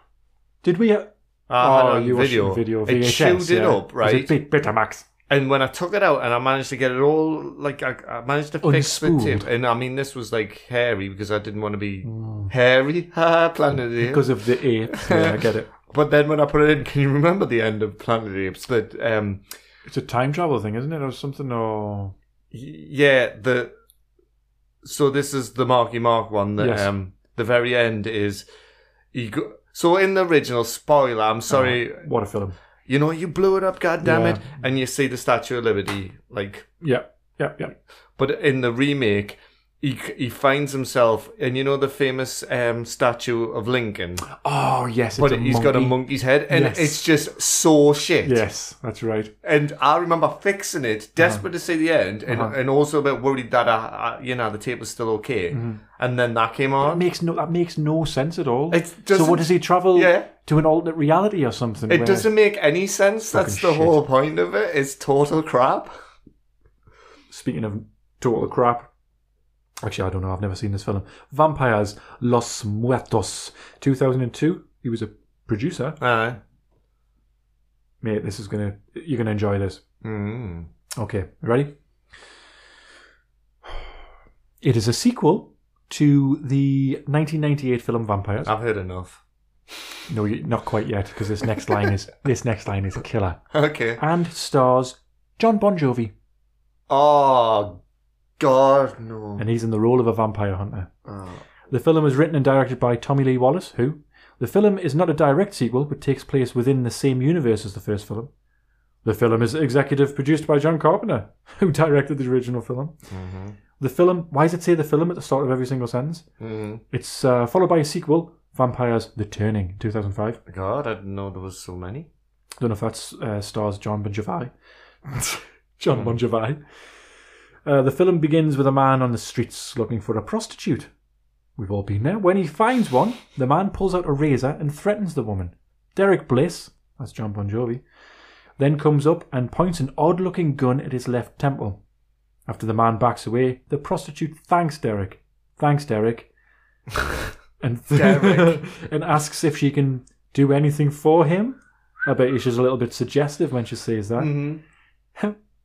He turns the gun on her and shoots her with 3 stakes. And it is revealed that the prostitute was a vampire. I see. Derek drags her to an abandoned car lot, rapes her... and watches her catch fire in the sunlight while filming it on camera. So he's into that sort of shit. And probably smoking a cigarette. That sounds class, actually. I might watch it. That's Vampires Los Muertos. Uh-huh. The Fog, 2005. He was a producer. Yeah, it's just a remake of the original. Yeah. Fuck it. The Ward, 2010. Director. Hard to get. Yeah. I wanted to get it. Or understand or find. Find? I haven't seen it, so... But I heard it was mediocre, and it's like about a tenner to buy. So I thought, no, that's not happening. It's about a tenner to buy. It's about a tenner to buy. Yeah, a tenner. Not going to happen, is it? I spent $5.99 on Big Trouble in Little China last night, though. Oh. So we now have it on Amazon Prime forever. Mm. Do you want to watch Big Trouble in Little China? I've got it. I don't got it on like Amazon Prime. Amazon I Prime and chill.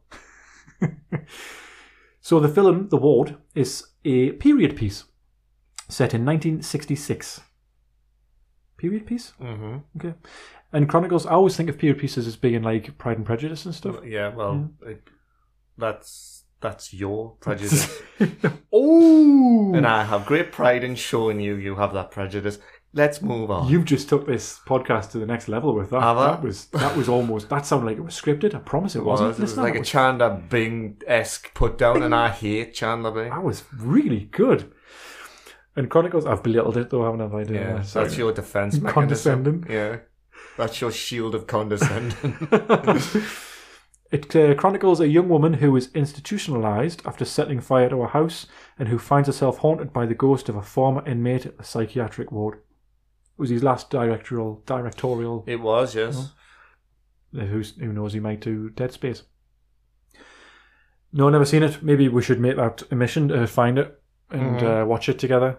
Yeah, maybe, yes. And I can talk all the way through it and irritate the shit out of it. If anyone's seen it, they can write it into the podcast. How would they do that? We don't need to recap that. People know how to. So, was that the end of that segment and John Carpenter in general? Well, I've put here, so having heard the list, which is your favourite of his movies? Well, covered that. I know. You did it again. Sorry about that. No, that's quite alright. Yeah. Which was your favourite, The Thing, as well? Mine's probably Vampires Lost in Warpos. It is probably The Thing. Yeah. I have a soft spot for Halloween and Assault on Precinct 13, but I don't think they're quite as good as The Thing. I mean, you didn't like Halloween, so... Yeah, I didn't like Halloween. Sorry. That's fine. You're entitled to an opinion. I do like The Fog. I think The Fog is a good film as well. Mm-hmm. But The Thing is just... It's more perfect. It's more rounded. Isn't it? That's what I like. That's what I like, where something feels like a complete package. We've discussed this before, and that's what The Thing feels like. It's just a really well produced, put together story. Mm-hmm. The effects, the direction, the actual, even just the artwork. Yeah. It's got a story to it. There's more lore. It leaves it open on both sides. Mm-hmm. Yeah, I like it. And the game was class. Yeah, it was a successful moment of success. Is there any other films that we haven't mentioned? I don't think so. No. You said the Elvis one. Fantastic. Well, hey Ross, thanks for sticking with us. No bother. During that movie segment for John Carpenter. And JC, if you're listening, we salute you.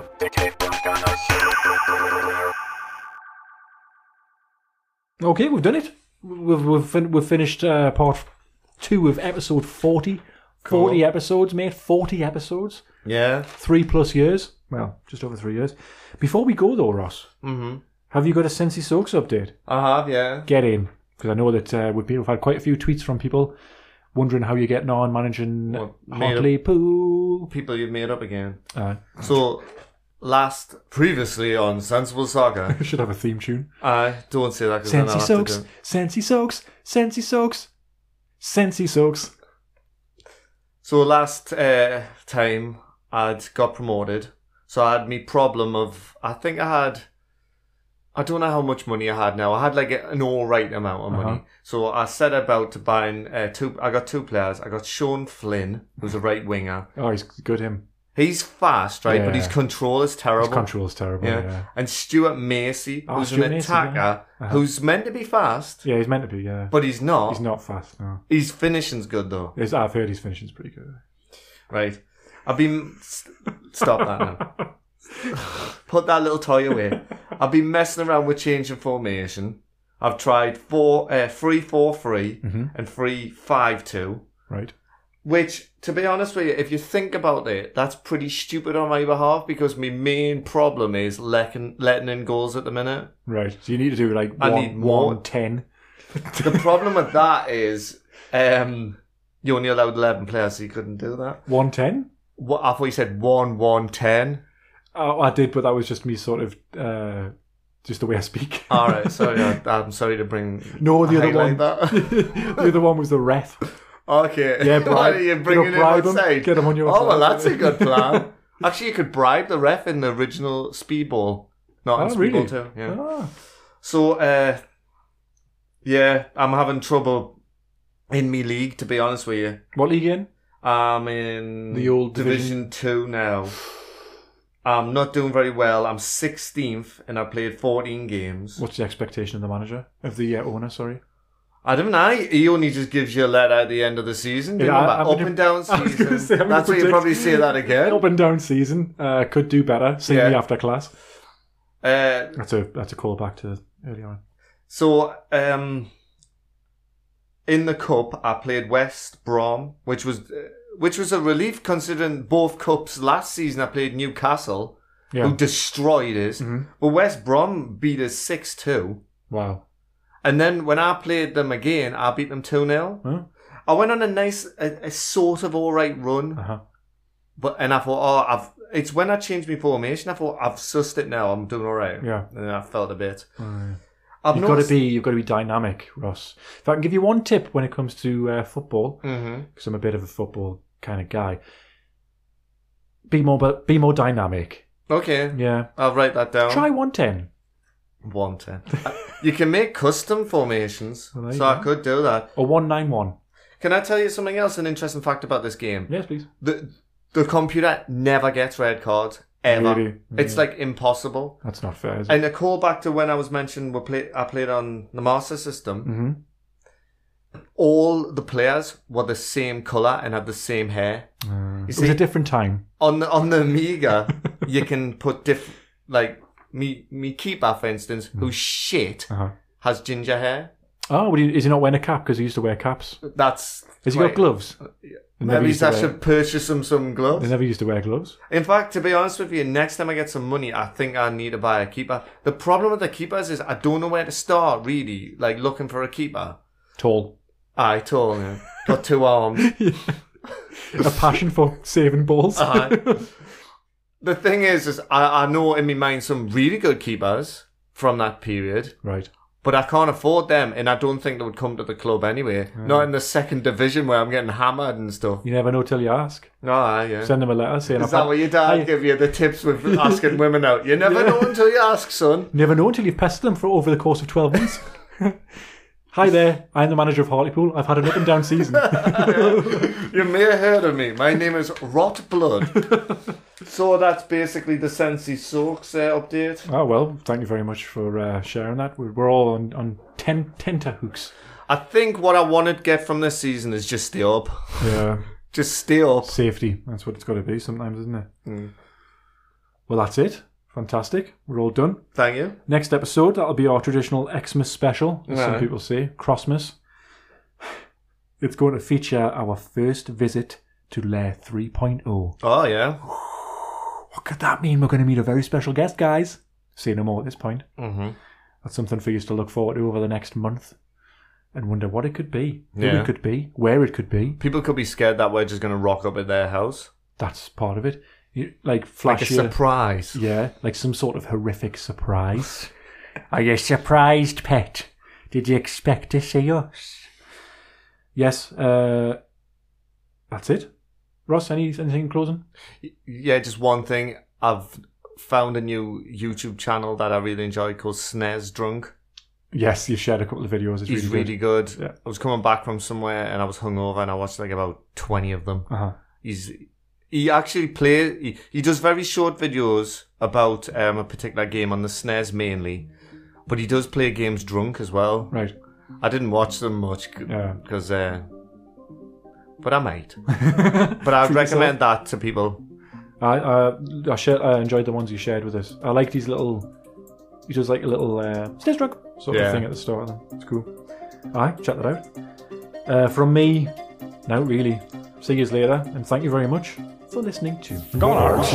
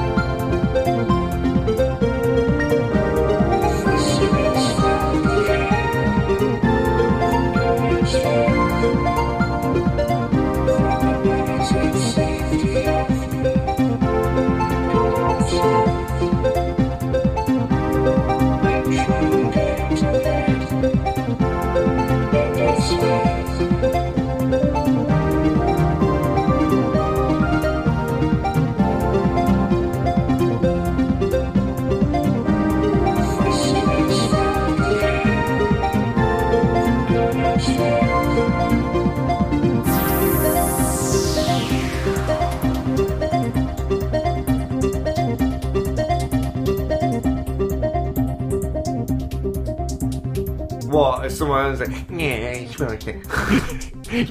Actually, guys, you didn't mention Snake Plissken, who was in Bro Force. Well, good. I would like someone to fucking write in and say that to us. Because I don't hear anything from hardly anyone else. There's the core people that I like, right? Yeah. But apart from that, there's any fucker getting the core people that I like. Yeah. When I have that purge.